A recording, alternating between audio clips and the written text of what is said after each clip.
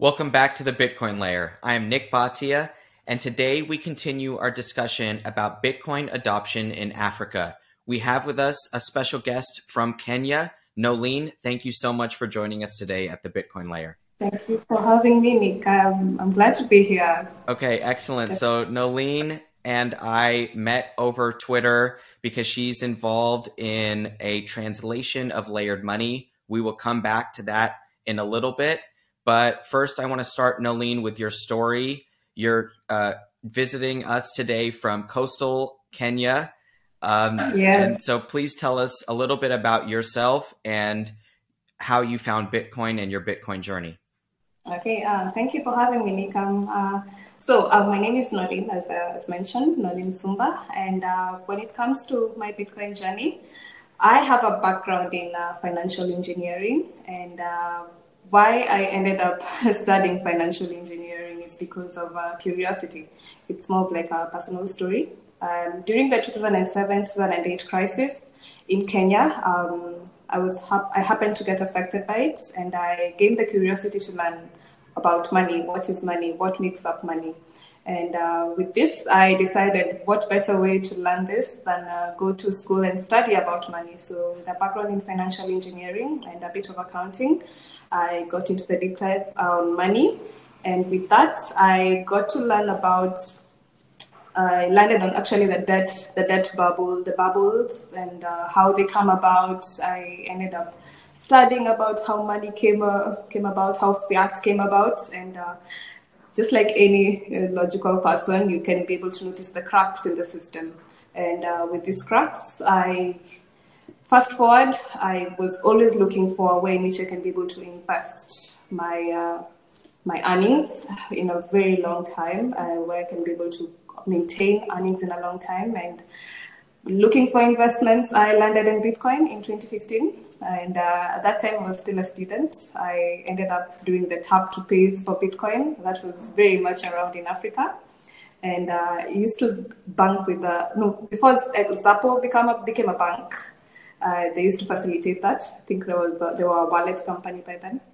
And with that, learned a bit about Bitcoin, didn't deep dive into it, stopped getting concerned once all the shenanigans around it continued. And then fast forward 2019, I met someone, a traveler who had come to Kenya.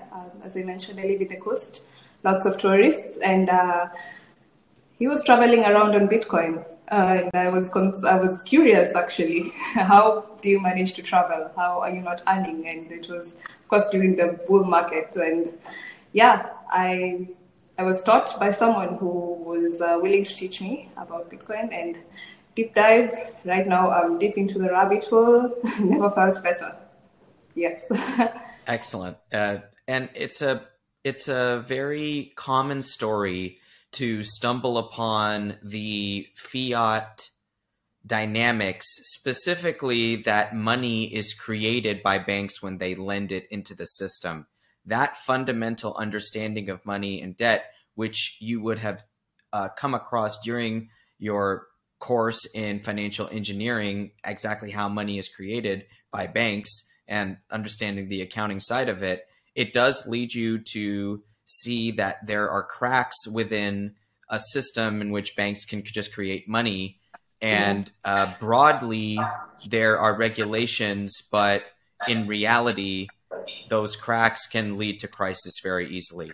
So you mentioned Zappo, which is a blast from the past. That is a company that, was one of the early Bitcoin companies. So talk about the Zappo presence in Africa early in your Bitcoin journey. What was that like? Were they on the ground in different countries, or was this just somebody that happened to use Zappo as a service and was in Africa?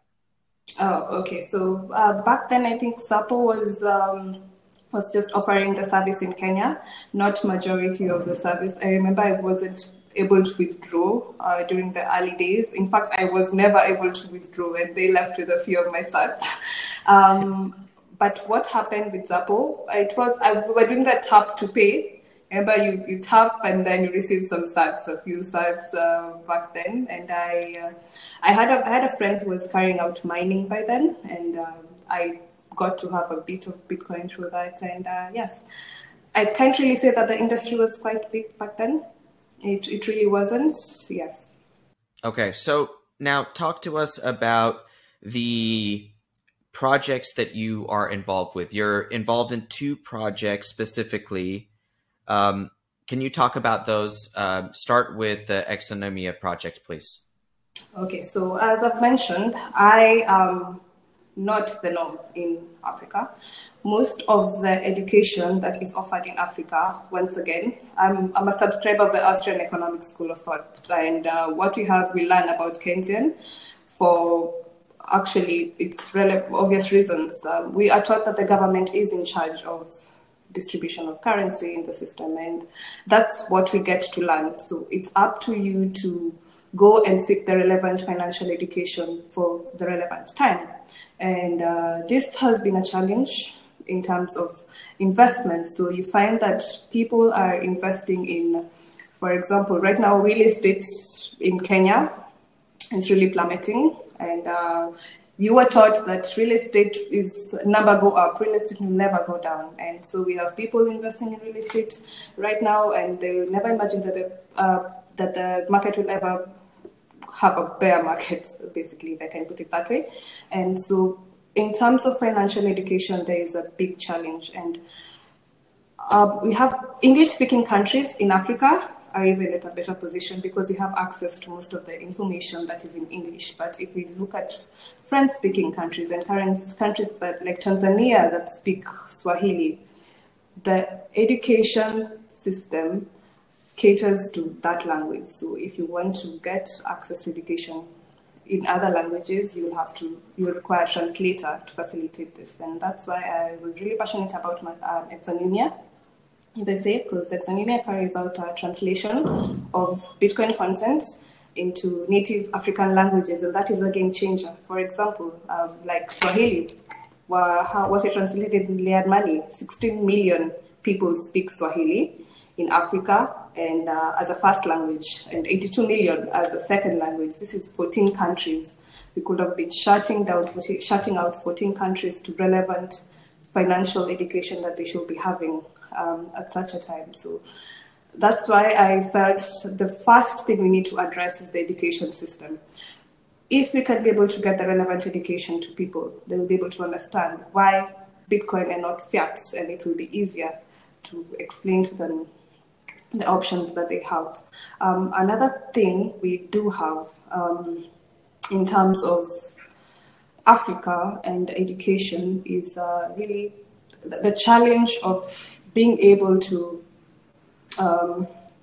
sorry about that, Vicky. If I can say, the system is set up in such a manner that government involvement in ensuring that people get the relevant knowledge is also not there. For reasons also that are quite understandable. If people are enlightened, they are most likely to revolt against the system that has been put in place. So there's either just restriction, or if there's no restriction, you can't understand the language. And that's why Exonomia is there for that. And we commend you because it does start at education. You mentioned that people just don't have the access to the information because of the language barrier. We credit the internet with so much access to information and free information, but you basically have to be an English speaker to be able to capitalize on that information. So we really commend you. Thank you for translating Layered Money into Swahili. Layered Money through the Exonomia project is also available online for free in Zulu, in Shona, as well as in Arabic. So 4 languages, in addition to the Swahili version that you put on there. So 4 languages that are available. Dozens of millions of speakers in Africa now have access to this information. And it's not just Layered Money. It's other works of Austrian economics and Bitcoin that give people the power to understand really two separate things. One is that money itself is not a derivative of government. It's a derivative of the market. And the market can attain its own form of money that doesn't necessarily have to come from a government. That's a school of thought that's not present. It's not just in Africa, it's in the United States and the West as well, where they don't teach this school of thought in which money comes from the market and a market derived form of money, as well as Bitcoin. Bitcoin is its own topic. We know that there are computer science elements to Bitcoin that must be understood to fully grasp what it is, mining specifically, and how that works. Without the understanding of mining, you won't be able to fully embrace Bitcoin and why it's different than government money. So thank you for all your work on the translation front. Now I want to talk about Bitcoin adoption in Africa. We'll take a little tour around the continent, but let's start in your home country of Kenya. What is going on the ground with Bitcoin adoption in Kenya? Okay, so Bitcoin adoption in Kenya has been quite a journey that we're on. So the very first time that Bitcoin was gaining awareness in Kenya, there were lots of cryptocurrency scams that came along with it, and we've had people being scammed up to the millions of dollars in Kenya, and so there was lots of skepticism in it. And like there were those who understood the tech and stuck to it, but the cryptocurrencies that came within it, it was a whole fiasco here. And we had people being promised gains of up to 14% in a day or whatever. And the scams really ended up taking lots of people's money. And the government intervened for sure, and the Central Bank of Kenya put out regulations saying barring people from trading in Bitcoin. Lots of Bitcoin companies were closed down. We have a famous one that was forgotten the name, but lots of Bitcoin companies were shut down as a result of that. And we have our mobile money platform, M-Pesa, that also declined to carry out Bitcoin-related transaction or cryptocurrency-related transaction with the said exchanges that were in Kenya back then. So as per now, with the scams, there's lots of negativity in terms of the space, but we are coming to a point where people are becoming more aware, if I can say. And this is for me, I can speak personally because I orange pill a lot of people, and you had people where you told people about Bitcoin back then, they forgot, and they're coming back right now because the situation with the Kenyan currency, it's really devaluing, and it's not well in terms of our currency. And with this, we have lots of interest to try and invest in assets that will give you long-term gains. So for now, I can say the awareness is increasing, but we need to differentiate between cryptocurrency and Bitcoin. That is where the challenge is, because other cryptocurrencies are also coming into the market. There's lots of cryptocurrency besides just Bitcoin. You're allowed to say shitcoins on this show. We yes. we absolutely don't mind it. It's lots of shitcoins. Yes, it's definitely allowed. Yes, and this is why our company is named the Bitcoin layer. It's not the crypto layer, and it's not the cryptocurrency layer. It is Bitcoin, and Bitcoin, it lasts, and that's the most important thing. It lasts because it doesn't have a center. And the rest of these cryptocurrencies do. And that's why Bitcoin survives, and it survives through cycles. So the people that you tried to orange pill 4 years ago will come back and say, can you remind me what you were teaching me again? So thank you for orange pilling people in Kenya. What else is going on in Africa? Talk about Nigeria. The currency there is also experiencing, well, there are two exchange rates, right? There's an above a government embraced exchange rate, and then the market exchange rate. And Bitcoin is involved in the arbitrage there.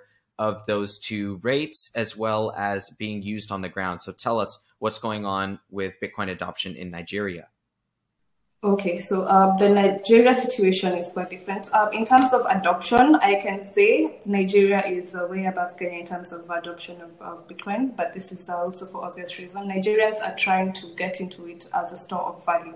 The Naira is really devaluing, and so the government can see this. It's happening, and they intervened. How did they intervene? First of all, they decided that they were going to limit withdrawals, cash withdrawals of individuals up to $225 in a week. And for businesses, it was around 1,000 to 1,200 in a week dollars access. And this was just to curb it. And in preparation to introduce CBDCs, because they're now testing out the e-Naira, whereby, and of course, there's a backlash in Nigeria. And I know a couple of Nigerian Bitcoiners, and they're willing to fight this out. And we're hoping they succeed this time with Nigeria and that, because if it happens to succeed in Nigeria, Kenya is definitely next, and there is no way we are capable of accepting CBDCs here. And with Nigeria, of course, people are getting impoverished with the devaluation of currencies. That's a very common occurrence in Kenya. Same thing with Ghana. Ghana situation, even terrible. IMF, of course, has intervened as usual, and it's advising them to carry out structural adjustment programs.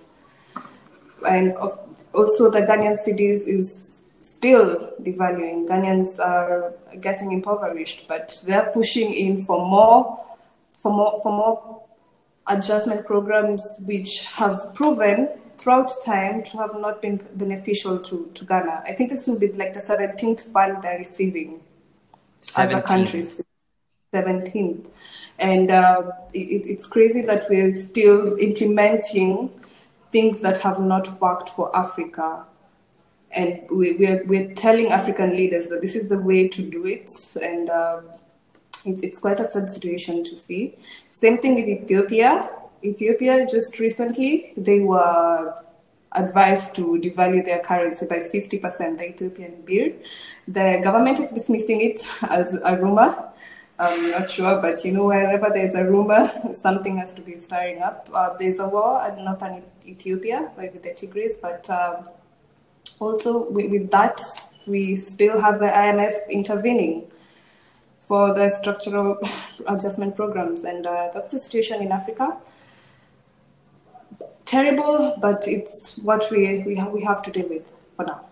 So you mentioned the e-Naira as something that the Central Bank of Nigeria is planning on releasing, and also the energy from Bitcoin people in Nigeria that are saying this is a problem and we should have Bitcoin as an alternate system. Now, I personally believe the most likely outcome is for the government to go ahead with their plans, but that the reaction of the people is to potentially even accelerate Bitcoin adoption in the face of e-Naira, unless the government tries to ban it in some way. So how do you think it's going to play out there with people? Let's just assume the government will get their e-Naira and they will be able to introduce a CBDC. Will it accelerate the use case for Bitcoin and the adoption of Bitcoin because of the understanding of what the government is trying to do in counter? Okay, maybe if I could speak, let's look at Africa. Africa has a population of 1.4 billion people, 55 countries. We should be having a GDP of around 3.4 trillion. I was listening to Jeff Booth in one of his podcasts, and he was talking about inertia.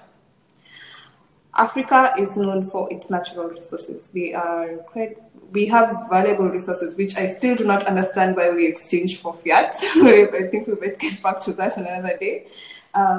So we expect that the inertia, as Jeff put it, that will come from us trying to oppose the system, it's going to have an impact, and I'm sure the government of Nigeria will be fighting for the adoption of the CBDC, and even if it has to come to people being limited to what they buy or being basically lack of privacy, they'll have to look at your purchases. Come on, if they can already tell you how much you need to withdraw for a week, what's coming next? And I believe there's a strong team of Nigerians. I know a couple like DG Youths, Henry, who are carrying out Bitcoin education in Nigeria and trying to get the youth at least to understand what is coming so that they can prepare for it. And if they can be able to opt out, the better. And the sooner we get lots of people adopting Bitcoin, good for all of us. But I do expect a lot of pressure from the government. I do not think it will come easy. We have a long way to go. I keep on talking to a friend of mine. It's a fight. It keeps on reminding me, you're ready to fight another day for Bitcoin in Africa because the situation is bad. The leaders are not willing to compromise because whoever controls the money controls the power. And so we are gauging our livelihoods, our future, and the current system being put in place or being kept. So that's where we're at. And there are 55 countries in Africa, and I've come to understand that Nigeria is somewhat of a cultural leader and the forefront of things that happen in Africa. So can you educate us about that dynamic? Is that true? Is that accurate? And how does that play out in Africa? Wow, okay. I should say Kenya. But yes, Nigerians are, in terms of culturally, I think Nigerians are very vocal. They're very vocal, and they're really out there, and they're very, very entrepreneurial people. I don't think you can be able to visit any country and not find a Nigeria. I love my Nigerians. They are wonderful people to be around. They are also very good in terms of ideas. So, and also in terms of shaping the decisions, in terms of music and culture, Nigerians are quite known in Africa. So when it comes to CBDC implementation, we are most likely also to copy ideas like that. And for Kenya, what I can say, I do not think we're even way far from CBDC because unlike all the other government, all the other financial areas in the world, we happen to have the mobile money payment system, M-Pesa. I don't know whether you're conversant with it. Maybe for your listeners, M-Pesa is a money transfer platform that uses mobile phone, USSD mostly, but you can be able to transfer money. And it's very common in Kenya. And as per now, we are having scenarios in which the government now wants to start taxing the money transfer. So basically like taxing money that you transfer around. And so we already skipped that step in which we rarely use credit cards to transact. And so most of our payments are through mobile money. And the government wanting to tax that. And these are people who are either you receive money as a remittance, you've not carried out any transaction or business, bought a good or service, and it's getting taxed. So we are having cases like that. Like the Nigerian government started talks with the CBDC, and also for us, the central bank decided that they were going to introduce conversations for the same. So a team has been put together to discuss the introduction of CBDC and how it can be able to apply. Not much pushback so much, but we are working on it. Yes. What about South Africa? What's going on there with Bitcoin adoption? I think for South Africa is a very vibrant community in terms of Bitcoin adoption. We have already communities like Bitcoin Ekasi. I don't know if you've heard about it. It's already creating a circular economy in terms of Bitcoin. And I think for South Africa, they adopted Bitcoin way earlier than most of the African countries. They're way advanced in even terms of how they organize their communities and how, for example, companies like Machankura, the developer, Fugatsu, whom I work closely with, a very good friend of mine, is from South Africa. And we have South Africans who are really, really, pushing for Bitcoin adoption locally as compared to other African countries. But I think right now we've come to a point where we've decided to work with Africa as a whole. We have the dream of having a borderless Africa. And I think it's the first step. If we can demystify Bitcoin in all African countries all at once, educate all people at the same time, that's a very huge step. So, yes. And it's a worthwhile pursuit. And it is a worthwhile pursuit. It's probably a lifelong pursuit. It is a lifelong pursuit. You mentioned IMF structural adjustments, the 17th one that's happened in Ghana. It's happening in Ethiopia. They are correlated with currency devaluation. The currency devaluation is correlated with impoverishment, which is something that you've highlighted. So that's why it is a worthwhile pursuit here. It's something that is trying to fundamentally affect lives. You also talk about the inertia of the African population and specifically the African youth, right? So the demographics of Africa are the best in the world in terms of the youth and the population there. So what is the step toward a borderless Bitcoin Africa outside of, let's just say, the education, which is at the fundamental? You have to have resources, let people teach, but then how do you actually go across the border and across languages in Africa to try to pursue this vision?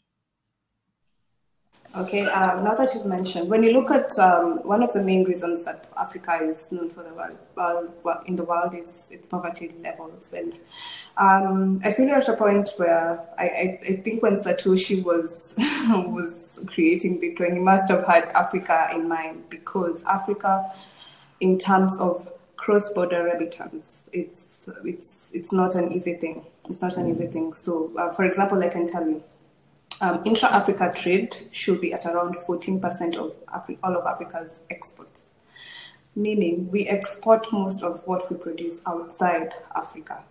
So it's not easy for me to trade with a Nigerian, an Egyptian. It's easier for me to trade with someone from Europe, and that's a concern because of settlement of.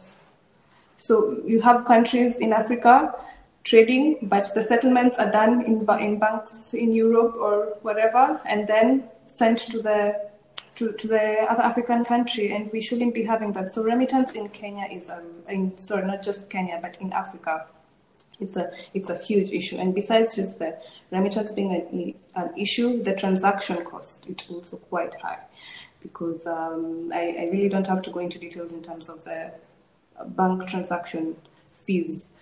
So we have projects, for example, like Machankura, as I've mentioned, which finally enables me to transfer value in 9 or in 8 other different African countries, using not just, I don't even have to have anything. So I even came with this to demonstrate. So this is a feature phone. So Machankura enables transfer of Bitcoin using such a phone. So even a business in South Africa, in Zambia, I can be able to transfer value to them, and they have instant settlement. That's a borderless Africa. That's the borderless Africa we're talking about, and it's cheap, it's affordable. That is going to be a game changer for Africa, and I do not know whether the world is prepared for that, but it's coming. And finally, we keep on talking about Africa's problems, and now we have a solution to Africans' problems. Cross-border remittance. We have BitNob. BitNob just partnered with Strike recently, and now with that, we can be able to transfer value to Europe and the US from Kenya using BitNob, and that's amazing. And you don't have to struggle. PayPal. We have a very huge online community. Kenyan. I can speak on behalf of Kenya. The youth are very tech savvy, and we do most online work, and most of them get paid using PayPal. And PayPal has been hectic, not just I don't know whether it has been hectic in other places, but in Africa it has been hectic. And now they have the option to receive payments in Bitcoin. These are livelihoods that are going to be changed, and youth don't have to depend on the government for jobs. They don't have to cry out, we need jobs from the government. You can, as long as you have a computer and good internet connection, you can now earn a living for yourself. And that is going to change Africa It almost quite a lot. it almost seems like Bitcoin is becoming the first layer of money in Africa, and that is the direction, because you are addressing both currency devaluation and cross-border remittances at the same time, and you're skipping over two of the main things that are leading to the impoverishment of the African people. So talk to me about, there's so much optimism in this conversation that we're having. It's really thrilling to hear what is the potential for Bitcoin on the ground in Africa. But now play devil's advocate with me, talk about some of the corrupt regimes, and potentially even talk about militias and other violence that could get in the way or is getting in the way of certain adoption. How does Bitcoin engage with, or even how does Bitcoin adoption engage with corrupt dictators and militias on the continent? Okay. Oh wow, you want us to go Yes. there. When I think of corrupt dictators in Africa, especially economically, my first thought, Mobutu Sese Seko. So we have. I'll start with mostly foreign aid. Foreign aid is something that has been advocated so much in Africa, mostly through NGOs and organizations that come to assist. But how is this foreign aid dispersed into the continent? So you are there, Nick, and you know you are sending money through a government organization, and you are sure that it has actually reached the people. But most of this foreign aid, I should tell you, it's not a secret. It mostly goes to either government officials who are corrupt and they enrich themselves. This is something that is widespread, I think. So when we talk about Africa being a country, it's across the board. This is something that really happens. And so you find funds are sent, only people at the top get to experience the benefits of this. Same thing when with money printing. Money is printed, people at the top get the first share, and besides people at the bottom not getting the share of the value, the currency is devalued, and they even end up being in a worse situation than they were. With this, of course, where people cannot eat, where people cannot be able to earn a living, where people cannot be able to feed their families, violence is likely to erupt, and that's why we have so much in the social economic impact of the money that people use. It's something that's so huge. I think we'll get into another rabbit hole if we go there. But in Africa, it's very real, and the consequences are immediate. So you mentioned also other corrupt regimes. So IMF and World Bank, as they claim that they want to assist us, and they give us the loans. So we get the loans, they come, and most of the loans go mostly towards infrastructural development. And with this, they come with the conditions. So what are the conditions? First of all, you have to devalue your currency. You have to restrict the wages, so lower the wages of the people. What's the other thing? We want to control certain sectors. So you find that this money is taken to sectors that are only going to be beneficial to mostly multinational corporations in the country. So we receive a loan, and they tell us we are going to use the loan to build this infrastructure, but they fail to mention that this part of the money of this infrastructure belongs to a multinational corporation. The infrastructure belongs to a multinational corporation. And the people who actually need that money. Healthcare, education, very few, very a bit of the money is allocated to these which are very essential for people. And another problem we've actually been having with that, and it's being addressed, but I don't know, Nick. I feel quite emotional talking about this, but yes. That's where we're at. It's IMF and World Bank. Yeah, it's very important that we have to understand that the source of the impoverishment and the source of the violence itself is due to the foreign aid that comes into the country stolen by officials and dictators, IMF and World Bank bailouts that come in with the restrictions that lower wages and also devalue the currency. And so the money is at the core of the problem, and a currency that, or let's just call it an asset, a money that is allowed to circulate throughout the economy in Africa without a financial institution. That is the first sentence of the Satoshi Nakamoto white paper. Bitcoin is a peer-to-peer currency that allows transactions without the use of a financial institution at the center. That can be at the core of addressing some of these problems. Exactly. And now we will have, if you are supposed to send aid and it's coming to me, it will come directly to me. And once again, foreign aid in Africa, game changer. So at least right now we will be sure we are allocating resources to the people directly and not through advanced proxies that end up embezzling the funds. So it's a thing we have here. And also, besides IMF and World Bank giving us the loans, they also come with the conditions. Allocate to this sector, do not allocate to this sector. So we end up, for example, in Kenya, we had a period of structural adjustment during the 1980s to the 1990s, up to the late 1990s. And we ended up losing so many cash crop companies, cotton industry destroyed, cashew industry destroyed, and people lose jobs. In fact, I just late last year, I was talking to a few people. I told you I live at the coast of Kenya. It's not really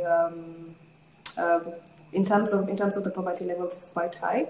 And you talk to them and they tell you how they were laid off from companies in the 90s and they're still chasing after compensation in the 2022, 2023. And these are from decisions that were made by people who probably have never even set foot in the continent. And that's what we have to deal with. Nalin, thank you so much for sharing your on-the-ground insights about Bitcoin adoption in Africa. We really appreciate your time today. Please give our audience where they can find you online and where they should go to follow your work or the projects that you want to point people toward. Okay. Wow. It's already done, Nick. I was just getting started. Oh, I would like to also maybe mention one more project. Please go for it. A company called Gridless. This is a company which enables also another game changer. Electricity in Africa is a problem. And Bitcoin mining through Gridless, they tap into the excess hydropower in Kenya, so they assist developers of mini grids. And with this, they are able to provide cheaper electricity to the communities around. And I can go into lots of details into how much it's just, it's a lot, but I hope. Let me just say really quickly, we just had a conversation about the hydroelectric, these mini grids starting in Virunga National Park in DRC. Oh yes, the one in Congo. So yes. So you're saying that type of thing is happening as well in Kenya. What other countries? Where else is that type of situation with Bitcoin mining and hydroelectric power?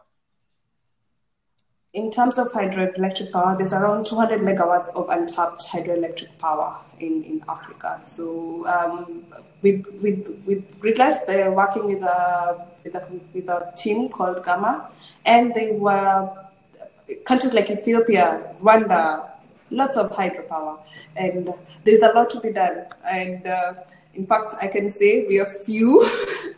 There's a lot to be done. There's a lot of opportunities. And I wish more people can be able to join us in the continent to enable hyper Bitcoinization. Yes. Well, Nalin, what so we're going to that's do all I is can. we are going to follow these projects that you've brought to our attention today. We're going to pay more attention to Bitcoin adoption in Africa on the ground. And it's a special place for Bitcoin because of the issues of money that we've described so far in this show. In the West, when we Yes. think about Bitcoin adoption, I remember a conversation with a colleague that I had several years ago. I I went through a whole explanation of why I think Bitcoin is important and why it's maybe a great investment.